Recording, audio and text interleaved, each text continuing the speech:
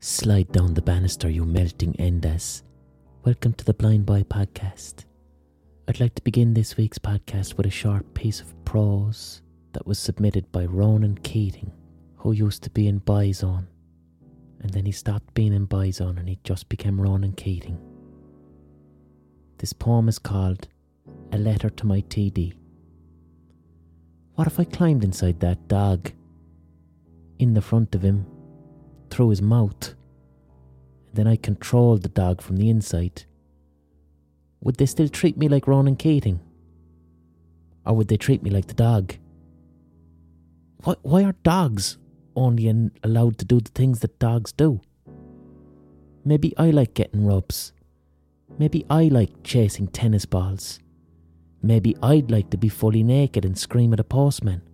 Look at him with his wet nose and his piebald Jack Russell coat, thinking he's better than me. Maybe I'd like to lick my own rectum in front of a fireplace. Why would this only be okay if I climbed inside that dog? Why can't I do these things? Me, Ronan Keating. No bullshit, it's fucking 2022, come on. That was a short piece of prose called A Letter to My TD by Ronan Keating. Thank you very much, Ronan. Ronan sent that poem to me subliminally through messages that were directed to me alone in last week's Late Late Toy Show, which I had to decipher. So thanks for... No.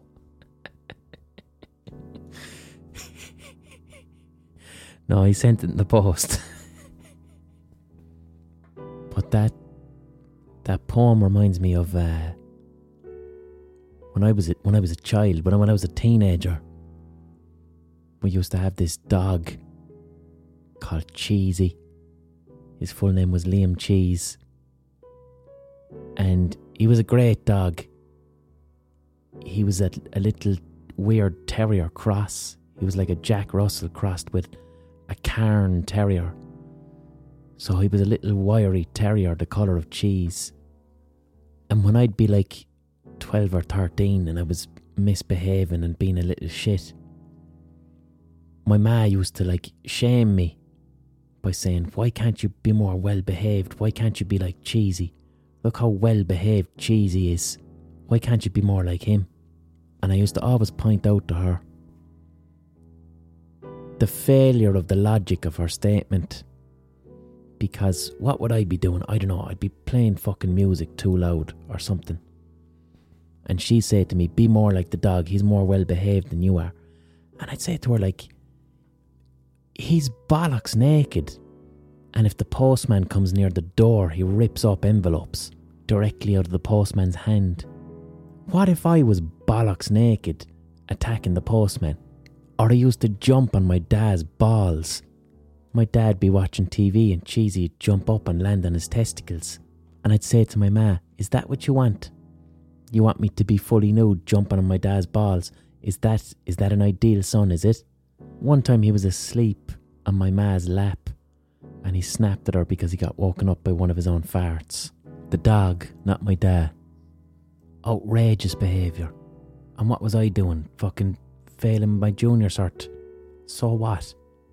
It's coming up to Christmas now, and I have to say Limerick City is looking beautiful, especially in the evening times. We've got all our little restaurants. We've got our outdoor dining areas that are covered, that have lights and heaters, and people are making use of the city, and it's gorgeous. And we have a little Christmas market that makes the streets smell like caramelised hot nuts. I was visiting some of these stalls, these Christmas stalls, just having a look, seeing what the crack was. So there was one stall that's selling these hot caramelised nuts, which I refused to buy because they smell so nice. They smell so amazing and they fill the air with such wonder and promise that I guarantee you the taste of them isn't as nice, and I don't want to find out. I don't want to ruin those Christmas caramelised nuts for myself. I want to leave them as the possibility of wonder that floats in the ether. And I'm able to do that because I'm an adult. I've been around long enough. I quite enjoy sitting with the frustration, being able to tolerate the frustration of not tasting those nuts. Then there was another stall, and it's just selling sweets. It's just selling loads of different, really cheap sweets, and I think you buy them by the bagful. But they're being sold out of this little shed, this little makeshift shop, and all the sweets are there in the front, and you can see them all, and again, it looks magnificent. I don't want to buy them. Again, I only want one or two. I don't want a full bag of sweets. But as I was standing at this sweet counter, this temporary makeshift Christmas market sweet counter, I couldn't help but notice that, like, it'd be very easy to steal the sweets if I wanted to. They're right there. There's no security cameras. If the person working there just turned their back, it'd be very easy for anybody to steal those sweets. Now I'm an adult again. I'm not going to be robbing sweets. I'm also a public figure. I don't think I need that in the newspapers. I don't like the idea of stealing sweets. This is someone's business. So I'm not thinking of stealing the sweets. But I was thinking about the clientele, and I'd be thinking back if I was a child. Now if I was 9 or 10, I'd probably chance stealing a sweet. I'd probably chance stealing a little sweet from that Christmas stall if the man's back was turned. But then I looked up and I'm going, what type of security have they got here? If I was a child and I wanted to steal sweets, what security have they got? They didn't have any. But what they did have, they had 4 of those little fucking elf on the shelves. You know those cunts? They had 4 little elves on the shelves. And then I realised, that's the security. That's the security. That's the purpose of those elves on the shelves. Now, up until this point, I've only started to notice elf on the shelf maybe the past 7 years. It's quite a new phenomenon. I didn't know much about it. All I know is that it's this little figurine of an elf, a red elf, and parents buy them in the weeks coming up to Christmas, and I think they place the elf in various places around the house, in new place each night, so that the kid thinks that the elf is moving around the house. Grand, harmless, none of my business, nothing to do with me. But I never liked the elf on the shelf. As soon as I first saw an elf on the shelf, I never liked them, because they look sneaky. They always look like they're hiding a boner. If you look at an elf on the shelf, the figurine, they always have their hands covering their crotch for some reason, like they're hiding an erection. And the worst thing about an elf on the shelf, they don't make eye contact. They're always looking off to the left. So they look sneaky. I don't like them. Elf on the shelf. What vibes does elf on the shelf give me? They're like one of those lads that are really, really, really nice to women in the hope that the woman will then have sex with him. That's the vibe that I get off elf on the shelf. And then this week I started looking into what the fucking elf on the shelf is for, what the purpose of it is. Because after I saw him at this sweet shop, I couldn't stop thinking about the elf on the shelf, and I needed to find out. And it turns out that the whole point of elf on the shelf is you buy this little elf, strategically place it around your children up high on a shelf, and then the elf watches them 24/7. The elf is fucking sneaky. He is a sneaky prick. The elf watches the child's behaviour, and then the child doesn't misbehave, because if the child misbehaves, it won't, because the elf is always watching, and you don't know where the elf is going to be. He's up there today, but where is he going to be tomorrow? He moves all around the house and he's always watching, and if you do anything wrong, he's telling Santy. And he's telling Santy that you've been a little shit and you're not getting presents. And there's a reason too that the elf looks sneaky. It's a psychological projection. If the child is thinking, maybe if I do it over here, where the elf can't see me, it's not going to work, because his eyes are always looking to one side. It's not a fixed gaze, it suggests movement. And to a child, you'd be thinking, well, maybe when my back is turned, his eyes look the other direction. He doesn't look straight ahead. His eyes are darting everywhere. He can see everything. And he's hiding his privates and he's crossing his legs. His body language is sneaky. This person isn't honest. If I even think about being sneaky, forget about it, because this cunt is 10 times sneakier than me. I'm not dealing with an authority figure here. I'm dealing with someone who's dishonest. But what the child is really doing is that they're projecting their own feelings of trying to be crafty and trying to outsmart the elf. They're projecting their own sensation of sneakiness onto the elf, which is then reflected back at them by how sneaky the elf is. There's a manipulation going on. And that's when I realised this fucking Christmas market sweet shop was using Elf on the Shelf for security. So I rock up as an adult man, thinking to myself, there's all the sweets right in front of me. I could just rob them. I could just rob these sweets. There's no cameras. I could just rob the sweets. I'm not going to do it. I'm a grown adult. I'm not doing it. I'll buy the sweets. I've laid out the reasons why I'm not going to steal the sweets. It's not happening. I'm not going to do it. I don't need to know whether I'm going to get caught or not. I'm not stealing the sweets because I'll feel bad afterwards. I'd feel like a shithead. So it's not happening. I'm able to regulate myself. But if I was 10, I'd probably rob a little sweetie if I didn't think I was going to get caught. Unless there's 4 elves on the shelves placed strategically around the sweet shop where security cameras should be. The elf on the shelf is being used in this sweet shop or this sweet shack as a type of deep psychological surveillance for children who have been psychologically conditioned to believe that the elf can rat them out to Santa Claus. And the elf on the shelf is actually rooted in philosophical theories that underline modern neoliberal capitalism, specifically the theories of a fella called Jeremy Bentham. He was an 18th century philosopher, social reformer, and the modern prison industrial complex kind of starts with Jeremy Bentham. Jeremy Bentham invented a type of prison known as a panopticon, a type of socially constructed omniscience. So the panopticon, it was a concept for a prison, and a lot of modern prisons are built this way, where prisoners are in cells, in this circular building in cells, and in the centre is a tower where the guard is. Now the thing is, a bit like a two-way mirror. The prisoners don't know if the guard is watching them or not. So it was a way to condition behaviour. A prisoner will not behave out of line because psychologically, as far as he's concerned, he's being watched at all times. And that's the panopticon. Elf on the Shelf is a panopticon. Elf on the Shelf conditions children for the surveillance state. A child who has an elf on the shelf in the house, they're not thinking about the ethics or consequences behind behaving badly. They're not thinking about, if I misbehave, this misbehaviour might hurt another person or might cause another person to be upset. No, they're just thinking, I'm not going to misbehave because the elf, whatever I do, it doesn't matter, the elf is going to see it, and if he sees it, I get less goods and services. Surveillance capitalism. It's Bentham's panopticon.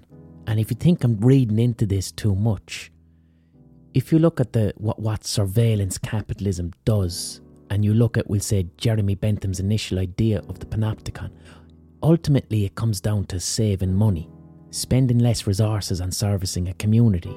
You see, in Bentham's panopticon prison, you don't have lots of prison employees attending to the needs of prisoners. You have a central tower. You just need one guard because no one knows whether they're being watched or not. And if you look at how security cameras are used in modern society today, instead of funding being placed into a community to address the reasons, the poverty, the trauma that criminal behaviour results from, instead of funding these areas, which is quite expensive, you save money and you go, no, just put cameras fucking everywhere. Put cameras everywhere and you might get the desired outcome of reducing crime without having to invest in any services that help the community. And then you look at the time and place and the environment where Elf on the Shelf starts emerging in culture. Elf on the Shelf starts to happen around, it started in 2005, but it became popular around the recession.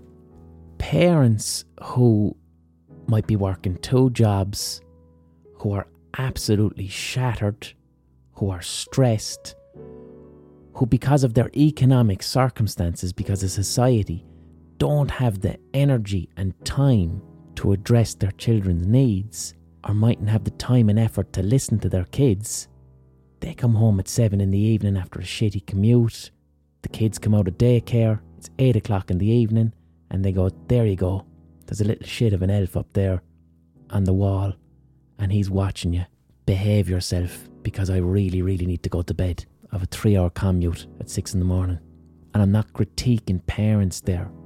I'm compassionately drawing attention to the reality that neoliberal capitalism has made it so that parents don't get to spend as much time with their children as they would like. Elf in the Shelf operates within those parameters.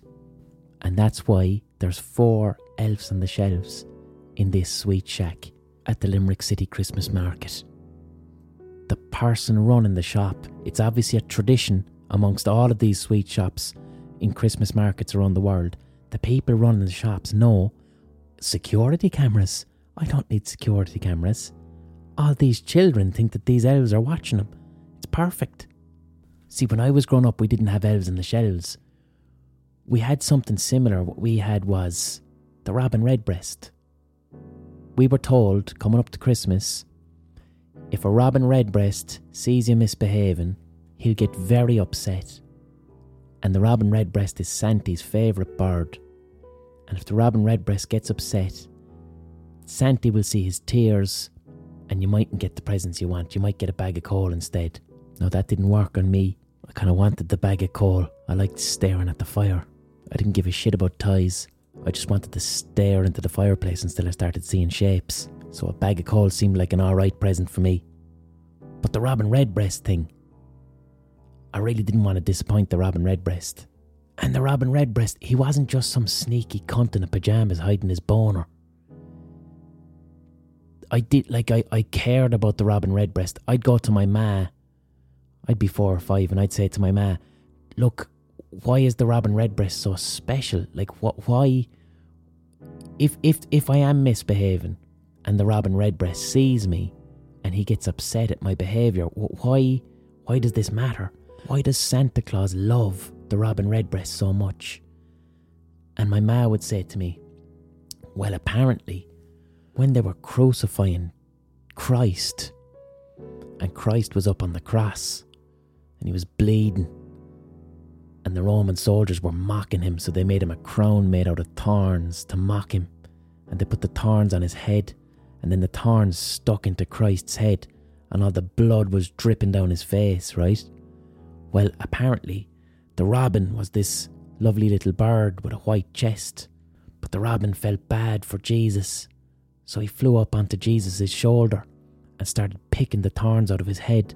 But as he was doing this, the faint mixture of Jesus' blood and tears stained his chest, and that's why he looks like that, and it's why all Robin Redbreasts have a red breast.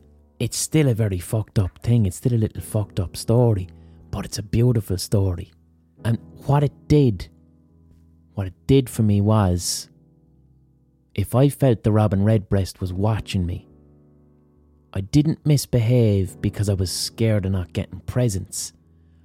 I didn't misbehave because I was experiencing compassion for this beautiful little bird with her bloody chest.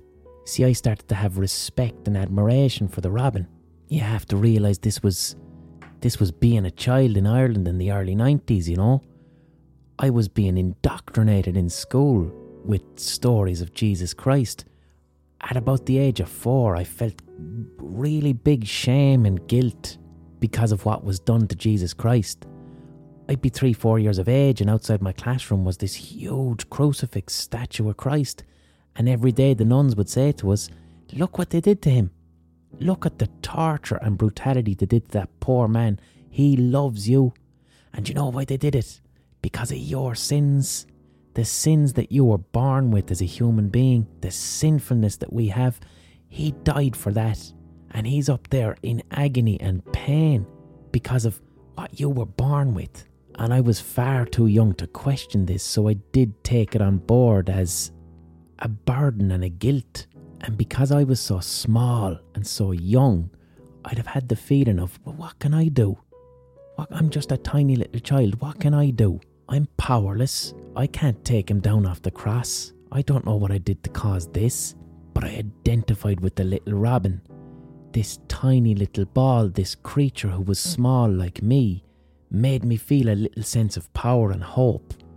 That this tiny little bird could go to Jesus' shoulder and pull out the thorns. I related to that robin. It gave me something to aspire to. I felt like even though I'm tiny and small, maybe I can alleviate someone's pain. Maybe I can make the world better. I want to be tiny and powerful like that robin redbreast. I was thinking, what a lovely little bird. Wasn't that so nice of that little bird to take the thorns out of Christ's head? Isn't that a lovely thing to do? I respect this bird. I care about this little bird. I don't want this bird to be disappointed in me. I want to be that bird. He's helping people. So the palette of emotions that I felt, the complexity of that story, the imagery, really asked me to philosophically reflect on my behaviour and how it impacted on those around me, which was quite a healthy way to be thinking about ethics as a child. Now, am I being pro fucking Catholicism here? I am in my hope. I should have been learning about emotional literacy, emotional intelligence, understanding the pain or frustration that might drive me to misbehave. What are my needs and how am I acting out in order to have these needs met? I certainly didn't need the visual pornography of a 2,000-year-old carpenter that was nailed to a wooden beam, but it was better than the sterile surveillance capitalism of Elf on the fucking Shelf with the big incel head in him. And I have to reiterate, if this sounds like I'm looking into this thing too much, this is ridiculous, this sounds like a conspiracy. Like, it's not a conspiracy. It was good marketing and luck. Elf on the Shelf was released as a book in 2005-2006. It was branded as Elf on the Shelf, a Christmas tradition, which it wasn't, but a very, very clever tagline. And it was just a book about Santa Claus's little elves who rat on children who were being naughty. And then the book came with the little elf, and this was really popular. But I reckon it became popular because of the recession. It became popular because it suited the needs of parents who simply had less time to be at home with their kids. So because of those social conditions, it flourished within that. Maybe if it came out in the 1970s or the 1980s, it wouldn't have worked. It would have been a book that didn't sell. Like, for instance, in the 1950s in America, two things became really, really popular. Ant farms and sea monkeys. Now, an ant farm was a small little box with a colony of ants that you could keep in your bedroom. Same with sea monkeys. Sea monkeys were like a tiny little aquarium about the size of a book with these tiny little shrimp that you could hatch from eggs, and they called them sea monkeys.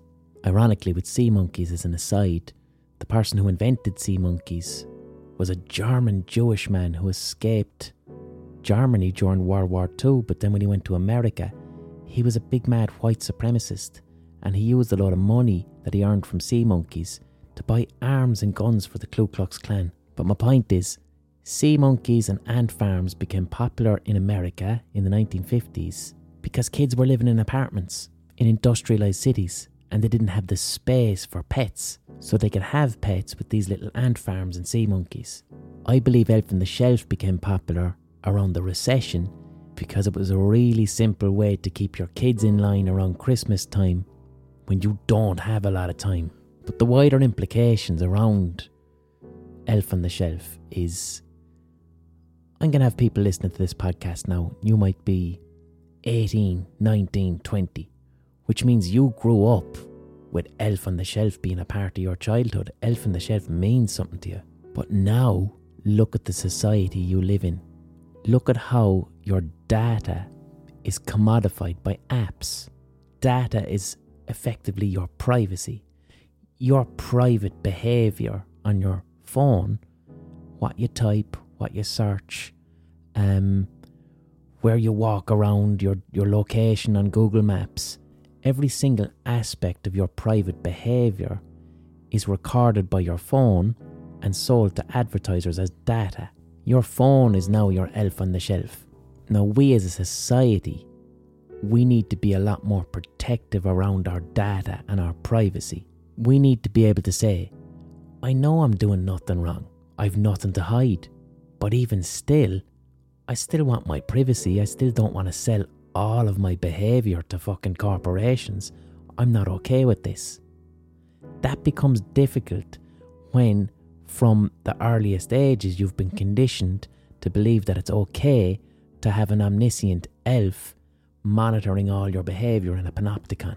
The elf on the shelf conditioned a generation to believe that it's okay for someone to be looking at me all the time. I don't mind that. I don't know anything different. Like, we know that our phones listen to us. We know that certain apps in our phones use key logging, which means everything we type into this app is logged as data. We give away our privacy all the time. We're going to start seeing security cameras that have facial recognition, security cameras that will recognise and remember your face. You can already do it right now privately. I mean, you can buy like a Google Nest camera, put it on your hall door, and you can type in the names of all of your neighbours. And every time one of your neighbours walks past your hall door, you'll get a notification with their name because you've told the camera that's who that person is. You can do that right now. You don't even need credit cards anymore. If you've got an iPhone right now, you can buy something in a shop by clicking your iPhone on the card reader, and your phone uses your face to unlock the payment. And all of those interactions are data that is harvested. And currently it's just used to advertise to us. But what if that data becomes available to a government, and then that government starts to use our data to monitor our behaviour and to reward us for good behaviour and punish us for bad behaviour? We've already seen this in China with the social credit system. The elf on the shelf conditions kids from childhood, conditions an entire generation to have a panopticon type surveillance be part of their earliest childhood memories. And not only to be part of their earliest childhood memories, but to associate it with quite happy memories of Christmas and the reward of presents. Like, I grew up with Tamagotchis. I grew up with this little weird, tiny little video game that looked like an egg that you could keep on a keyring.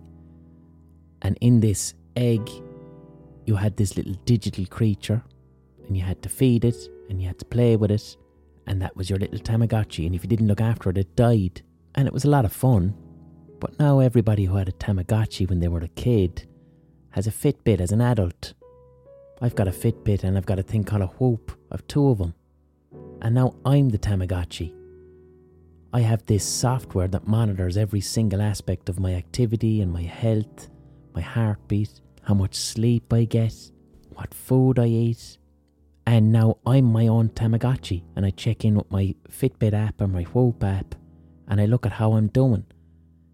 And it's beneficial. I like having this data about my health. It's beneficial. But sometimes I ask myself, do I like what it's doing to my brain? Like, sometimes I'll go for a run. I'll go for a fucking lovely big 10-kilometre run. And if I forget to bring my fitness monitor, when I get home from that run, I feel disappointed because it didn't log it. I know I ran 10 kilometres. I know I burnt a load of calories. I know my heartbeat was really fast. But when I don't see that reflected back at me in my app as data, I don't register it as a feeling of accomplishment and happiness, because my endorphin kick is more associated with seeing the data than the lived experience of going for the run. And I don't really like that. I don't want to be a Tamagotchi.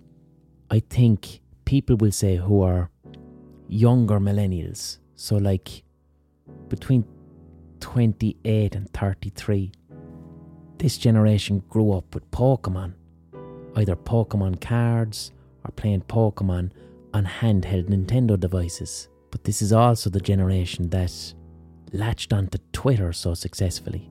And Twitter in its heyday is effectively Pokemon. It's a role-playing game. You invent an avatar of yourself, a performance of your personality, and you do battle with other people in their performance of their personalities via turn-based, points-based combat. That's what Twitter is. Nobody behaves the way they do on Twitter in real life. Nobody conducts themselves that way. No one's that combative. No one's opinions are that extreme. This is why Twitter is mad. There's plenty of lunatics on Twitter who conduct themselves in a much more thoughtful way over on Instagram. In fact, the average tweet that does really well on Twitter, if you were to take that same tweet and put it into your Instagram stories, and for your friends in real life to see this tweet in your Instagram stories, people would probably ring you up and go, "Are you doing okay? Because you sound mad there on your Instagram stories." Whereas on Twitter, you're getting 500 retweets for the same shit. But if you grow up playing Pokemon, you're probably really good at Twitter. These are just hot takes, lads. They're the fun part of academia. They're the thesis proposals that get shot down by a supervisor in the first meeting. Okay, let's have a little ocarina pause. I'm in my office, so I don't have the ocarina. I should have an ocarina in this office. I had my Puerto Rican guiro for ages, and then I lost the bit that you rub off it. So what I have is my vape.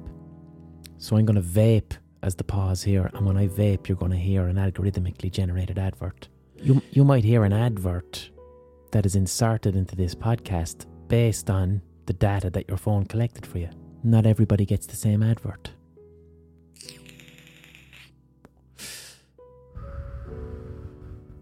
I have a little limiter on the mic, so it tends... Ryan Reynolds here from Mint Mobile. With the price of just about everything going up during inflation, we thought we'd bring our prices down. So to help us, we brought in a reverse auctioneer, which is apparently a thing. Mint Mobile Unlimited Premium Wireless. How to get 30, 30, bit to get 30, bit to get 20, 20, 20, bit to get 20, 20, bit to get 15, 15, 15, 15, just $15 a month? Sold! Give it a try at mintmobile.com/switch. $45 up front for 3 months plus taxes and fees. Promo rate for new customers for limited time. Unlimited more than 40 gigabytes per month. Slows full terms at mintmobile.com. There's never been a faster or easier way to start your weight loss journey than with PlushCare. PlushCare accepts most insurance plans and gives you online access to board-certified physicians who can prescribe FDA-approved weight loss medications like Wegovy and Zepbound for those who qualify. Take charge of your health and speak with a board-certified physician about a weight loss plan that's right for you. Get started today at plushcare.com/weight loss. That's plushcare.com/weight loss. plushcare.com/weight loss.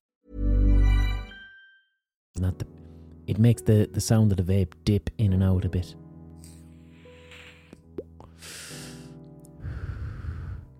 What a limiter does is it cuts out the real quiet noise in the background. Because I'm in my office, you see, the fan on my computer is quite loud. I don't need you hearing that. And also in this corridor in my office, sometimes people walk past and they roar and shout. The barefoot accountant isn't an issue anymore. He stays in his office. We're all good. We chat now. He listens to the podcast. Everything's cool. So the barefoot accountant doesn't howl and roar in the corridors anymore. But the odd time someone goes past, so I place a limiter on this mic to cut out background noise. So you mightn't hear the vape as perfectly as you should. Right, that was... I don't know what type of fucking pause that was. Know what that was. It wasn't just a vape pause. It was vaping and me explaining the concept of limiters to ye pause. This podcast is supported by you, the listener, via the Patreon page, patreon.com/The Blind Boy Podcast. If this podcast brings you joy, solace, entertainment, distraction, emotional sustenance, whatever this podcast does for you, please consider paying me for the work that I do in making the podcast. This podcast is my full-time job. This is how I earn a living. It's how I rent out this office that I make the podcast in. It's how I pay my bills. I wouldn't be able to make this podcast if it wasn't my full-time job. So please consider supporting that if you can. All I'm looking for is the price of a pint or a cup of coffee once a month. That's it. If you met me in real life, would you be like, fuck it, I'd buy him a coffee, I'd buy him a pint? Well, you can via the Patreon page. But if you can't afford that, if you don't have the money right now, don't worry about it, because you can listen to this podcast for free. Everybody can get this podcast for free, no problem. Because the people who can afford to be patrons are paying for you to listen for free. So if you can't afford it, you're not only paying for yourself, you're paying for the person who can't. Everybody gets a podcast. I get to earn a living. It's a wonderful model based on kindness and soundness. Patreon.com/The Blind Boy Podcast. Also, it keeps it independent. Advertisers can't tell me what to talk about. I don't have to adjust my content to be clickbaity. I don't have to talk about shit just because I think it'll be popular. I make what I want to make each week depending on whether I'm passionate about it or not. And if I do that, you get the best result. When it comes to funding any type of creativity, you want to fund people so they have space to fail rather than funding people to succeed. Because when you fund failure, you give the creative person the time and capacity to be curious and to try things out. And if you do that, you end up with something that's authentic. But if you fund for success, which is the advertising model, and by success I mean return on investment or having to meet quotas in listenership, once you fund that way, you don't have space to fail, you don't have space to be curious. You have to just go, what's the fucking lowest common denominator? What will definitely get a certain amount of listens? And in my experience of working in TV and radio for fucking years, that's what has those models bollocksed. That's why there's so much shit. And podcasts are going that way. So if you listen to any independent podcaster that you enjoy, try and support them directly, either financially or by sharing the podcast, following it, subscribing to it, telling a friend about it. All that stuff helps. I'm taking a break from Twitch until the new year because I'm too busy. I'm just too busy to be doing Twitch on Thursday nights. And also, I'd like a break from it. My Twitch streams are very, very intense. I make up songs and mix songs on the spot to a video game, and it's really, really intense. It's very enjoyable, but it's intense. So I'd kind of like a break from that for a bit. And hopefully when I come back, I'll change things around a bit. I don't have any gigs left this year, but I do have some gigs in 2023. And I'm going to let you know about them now because Christmas is coming up and you might want to get someone a little ticket for a gig for Christmas. So here are my 2023 gigs. I'm in the Cork Opera House on the 15th of February. I'm in Killarney in the INEC on the 3rd of February. I just announced a gig in Belfast today. Big gig in Belfast in the Waterfront on the 4th of March. Those tickets just went out today. My gig in Drogheda in the TLT Theatre, I moved that to the 4th of April. I'm going to be in Canada in April, but those tickets aren't on sale yet. So that's it. What I'd like to chat about for the second half of the podcast, and it's a theme I've been doing the last 3 weeks, because as you know, I've returned to psychotherapy, and last week I spoke about the huge benefits that I've already started to see by returning to one-to-one therapy. One thing I want to flag is I've only done like 3 sessions, but the rewards from those 3 sessions have been huge. Now the reason for that is I've done the fucking work already. I did the work more than a decade ago. I did intensive therapy in my early 20s and I learned tools and ways of understanding myself and language to understand my internal world. I did all that work a long time ago. And that'll never leave me. But by returning to therapy now, I'm returning to those tools very, very quickly. I don't want to misrepresent therapy and give the impression that I've had a huge transformative experience only after a couple of sessions. No, for me, it's like this. I'm also learning how to drive again. More than 10 years ago, I used to drive a car.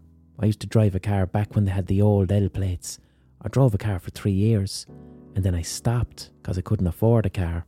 And then recently I got back driving. Now, What was that like? The first 1 or 2 sessions were difficult, and then it all came back to me. And now I can drive again. It just all came back. The muscle memory came back, and now I can drive very, very quickly in like 3 attempts. That's how it is for me in psychotherapy. 2 or 3 sessions, speaking to a person, getting to a point of emotional regulation, having a sense of clarity, and now all of a sudden, tools that I learned years ago about managing my internality, they're now coming back to me. I also want to flag too, I'm returning to therapy and I'm doing it privately because I'm paying for it. I'm paying for each session out of my own pocket. I didn't have a waiting list. Not everybody has that opportunity and access in this fucking country. And that's why I'm continually committed. Whenever I speak about mental health, I'm committed to systemic change. We need a country whereby people who require mental health services can fucking access them regardless of their budget. And we shouldn't settle for anything less. And this is why I'm always cautious of saying things to people like, just open up, just talk to somebody. Just talk. You need to talk with a professional. Saying just talk to somebody, like if someone is in the throes of a mental health issue and they're living with anxiety or living with depression, opening up to a friend can be momentarily beneficial because you're saying this shit out loud, but your friend or your family member isn't a fucking therapist. And if someone is to open up and just talk to a friend, that's step 1. But step 2 needs to be immediate access to a professional where you can actually talk to a professional. Be cautious of people who speak that narrative. It's quite an individualistic narrative. We need systemic change. We need affordable access to therapy and a reduction of waiting lists. And if there's influencers out there or sports people or whatever, and they're using their platform to speak about their mental health issues, fucking brilliant. Absolutely fantastic.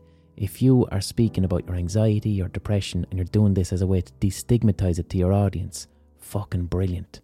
But please, if you do that, also understand that you need to be fighting for systemic change for mental health services and access. Because if everybody is talking about just open up, just talk to people, everybody gets anxiety, everybody gets depression. These things are true, but if that's the only narrative, then it pushes responsibility back on the individual to sort their own shit out. And that facilitates the power structure that doesn't want to fund adequate mental health services, which is what I mentioned earlier, neoliberal capitalism. Push everything onto the private individual. Push everything to the private market. Deregulate, defund. The forces of capitalism will magically fix it all. A fantastic study came out last year by Julia C. Becker, and you can look it up on Google, and the name of the study is Neoliberalism Can Reduce Well-Being by Promoting a Sense of Social Disconnection, Competition and Loneliness. It was published in the British Journal of Social Psychology, and it does what it says on the tin. It's an academic study that shows through evidence that our current economic system is not working for people's levels of well-being and happiness. The system that is defunding publicly available mental health services is the same system that's causing an increase in anxiety and depression. What I want to speak about is what going from poor mental health to returning to good mental health looks like as lived experience, because that's what I'm going through right now. What do I want from therapy? Emotional regulation. It's as simple as that. It's what I said to my therapist on the first fucking session. I want emotional regulation. Emotional regulation is the genuine capacity for me to be calm. That's all it is. For me to exist presently in the present moment with a sense of calmness. So when I experience the inevitable stress of existing, I can respond to my environment with a thoughtful sense of criticality. This week's podcast is an example of that. I visited a Christmas market, and because I was feeling calm, I was experiencing the Christmas market in the present moment.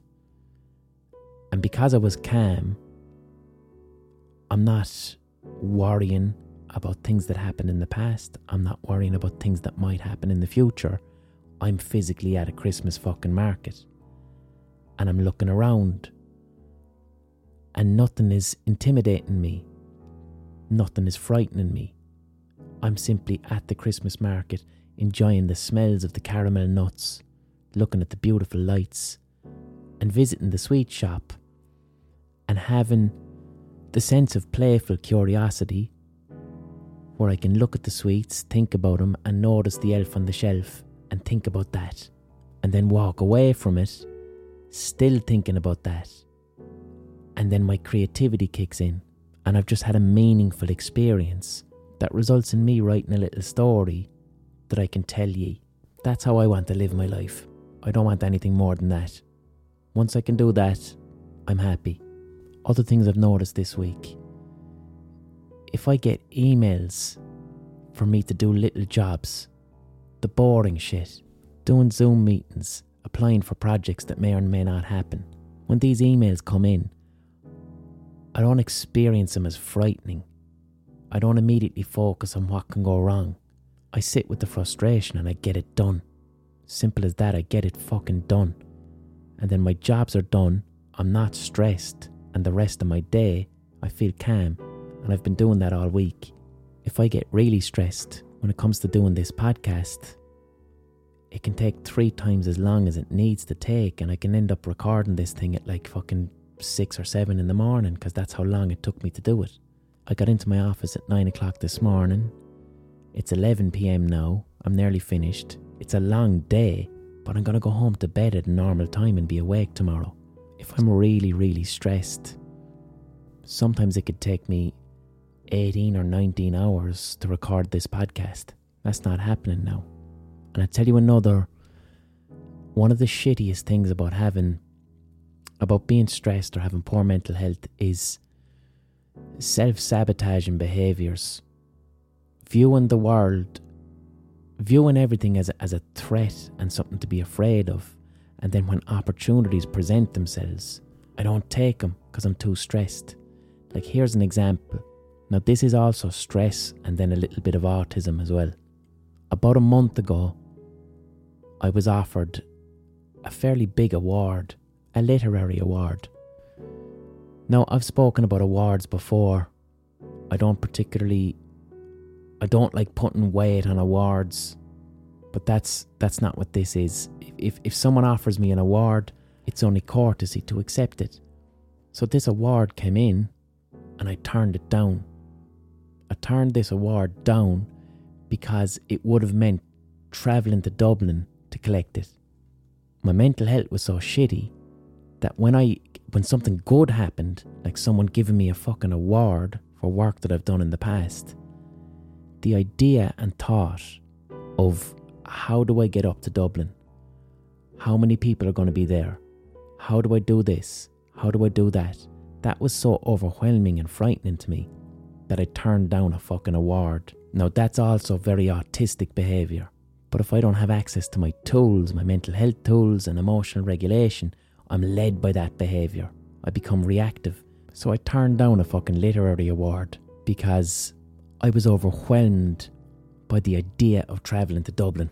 And I know that sounds nuts, but it is fucking nuts. When I'm not emotionally regulated, I'm nuts. I do things that are mad. That's mad. So I've since then, I've gotten back to him and said, look, I apologise about that. Of course I'd love to take the fucking award. So hopefully that's still going ahead. But that there is self-sabotaging behaviour. When I view everything as a threat and view only what could possibly go wrong, I don't take opportunities, and then opportunities pass by, and the negative thoughts that I have internally, you're a failure, you're useless, you don't deserve awards, you're pathetic, anything you achieved in the past is an accident and you're going to get found out. That becomes my narrative, and then I end up manipulating my environment to confirm that negativity. And I end up turning down fucking awards because I can't travel to Dublin. When I'm emotionally regulated, when I'm calm, and something presents itself to me, an opportunity, what do I say to myself? What's the worst that can happen? You'll fail. So what? Who gives a fuck? You failed before. What's failure anyway? take the opportunity, do it. Even if you fail, it'll be a learning experience. And then when you start behaving like that, what happens? Success. Like, this is one of the core things around. You see a lot of people talking about manifesting. And manifesting to me is harsh shit. There's people who talk about manifesting, ask the universe and the universe will reward you, as if it's this supernatural shit. It's not. It's simply not. If you're not emotionally regulated, you view the world as a frightening place, and you view opportunities not as what can go right but what can go wrong. If those are the thoughts that drive me, I will manipulate my environment to confirm those negative feelings about myself in a horrible self-fulfilling prophecy. If instead I calmly embrace opportunity, have a healthy attitude towards failure, don't have failure as this thing that defines my worth as a human being, understand that no aspect of my behaviour defines my value as a human being. Therefore, whether I fail or succeed in whatever the fuck I do, it doesn't change who I am as a human being or my worth. When I think of things that way, then success is just fly at me. Simple as that. That's how I've always done it. And the failures, there's no such thing as failure. I can say that after all these fucking years. There's no such thing as failure. It doesn't exist. Because shit that I've technically failed miserably in the past, the very fact that I participated means that all those failures were just learning experiences that turned into successes down the line. So there's no such thing as failure on a long enough timescale. The only thing that is an actual failure is doing nothing because I was scared to try. So I'm really glad I went back to those people who offered the award and said, yeah, I'll take that award. Thank you so much. I'm very grateful for that. Because if I let that one fucking slide, I'd feel really bad about that down the line. That's the shit that would negatively impact my self-esteem. Here's another example, a lived example of what increased emotional regulation has given me over the past week. I was in the gym and I was doing seated rows. So you sit down and you row. It's a back exercise. So I was doing these rows and there was this lad beside me and he just taps me on the shoulder and he says to me, I don't mean to be rude, right, but I'm watching you doing those rows and you're doing it wrong and you're going to give yourself an injury. Would you mind if I showed you how to do it properly? And I said, fuck yeah, thanks a million. I'd love to. I didn't know I was doing it wrong at all. Thank you so much. So he hopped into the machine, showed me what I was doing wrong, and then I was like, oh fuck, I have been doing it wrong. And the way that he showed me was much better. I felt it on my back where it should be, and that was a wonderful interaction. Two things about that. I had a choice how I reacted to that situation based on the level of emotional regulation that I was at. If I was feeling really stressed, first and foremost, I don't think that fella would have tapped me on the shoulder to help me, because I'd have looked like an angry, stressed person, and the signals that I would have been giving out, my body language would have been, stay the fuck away. So your man there would have went, he's doing that wrong. He looks like an angry cunt though, so I'm going to say nothing. Secondly, if I wasn't emotionally regulated and I was angry or stressed and he did stop me to tell me, I might have gotten pissed off. Instead of taking ownership of the fact that I'm actually doing this exercise wrong, I would have interpreted his intervention as criticism. I'd have felt hurt, I'd have been embarrassed, and then I would have reacted and I'd have said, fuck off and mind your own business, worry about your own exercises. But I didn't, because I was calm and I was happy and I was really grateful that a nice man just wanted to help me for the sake of it. And that improved my day. That improved my day because I had a meaningful connection with a stranger. And then the best thing of all of returning to decent emotional regulation is I've been meditating every day. Now, I've always been meditating, but while I was meditating and my mental health wasn't great, I wasn't able to achieve the wonderful, blissful calmness that you're searching for when you meditate. And now I'm able to get back there again. When I meditate now, and it's just a very simple 15-minute body meditation, real simple stuff. When I do that now, I can get right back to that really healing, almost narcotic inner stillness where the healing of meditation comes from. And overall, I'm able to use my tools, and it's no different to getting back into a car. If you get back into a car, or you get back up onto a bicycle after having spent ages not cycling, those first few sessions, you have this anxiety whereby you're unsure of what you're doing. You don't know whether you can remember how to drive a car. You don't know whether you can remember how to cycle. But then it just happens. It all comes back. So that's where I'm at right now. I'm about 50% on the mend. I'm not waking up every morning with a jump scare. I'm not checking social media as much, because when my mental health is shit, I check social media too much, searching for those little dopamine hits and searching for pain. I'm not doing that anymore. I post and I get the fuck out, and I do things that are enjoyable, like reading and focusing on things I'm genuinely interested and curious in and passionate about. Spending time in the places on the internet that don't hurt me, that bring me joy. So, why did I do that for the second half of the podcast? Because loads of you have been asking, and I just want to thank all of you as well, especially on Instagram, for just being really fucking supportive and sound to me and sending me little messages of support, and also for letting me know too that effectively the last 3 or 4 podcasts I've been using it as a personal journal to speak about my process. But to hear that you're listening to my process, but then so many of ye are relating that to your own experiences, and it's helping some of ye achieve a kind of intrapersonal clarity in yourselves, which is fucking fantastic to hear. Alright, that's all I have time for this week. I'm assuming I'm going to have a hot take next week.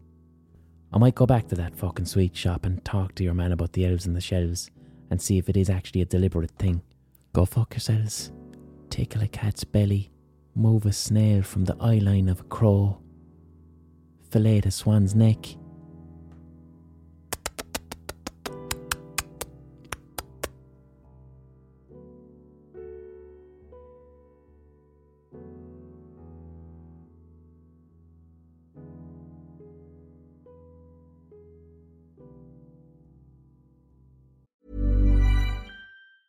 Hey, it's Danny Pellegrino from Everything Iconic. Ready to upgrade your style game without blowing your budget? Check out Quince. They've got all the good stuff, shirts and polos, activewear, and fine leather goods, all at 50 to 80% less than other high-end brands. And the best part? They're all about safe, ethical, and responsible manufacturing. Get that luxury vibe without the luxury price tag. Hit up quince.com/upgrade for free shipping and 365-day returns on your next order. That's quince.com/upgrade.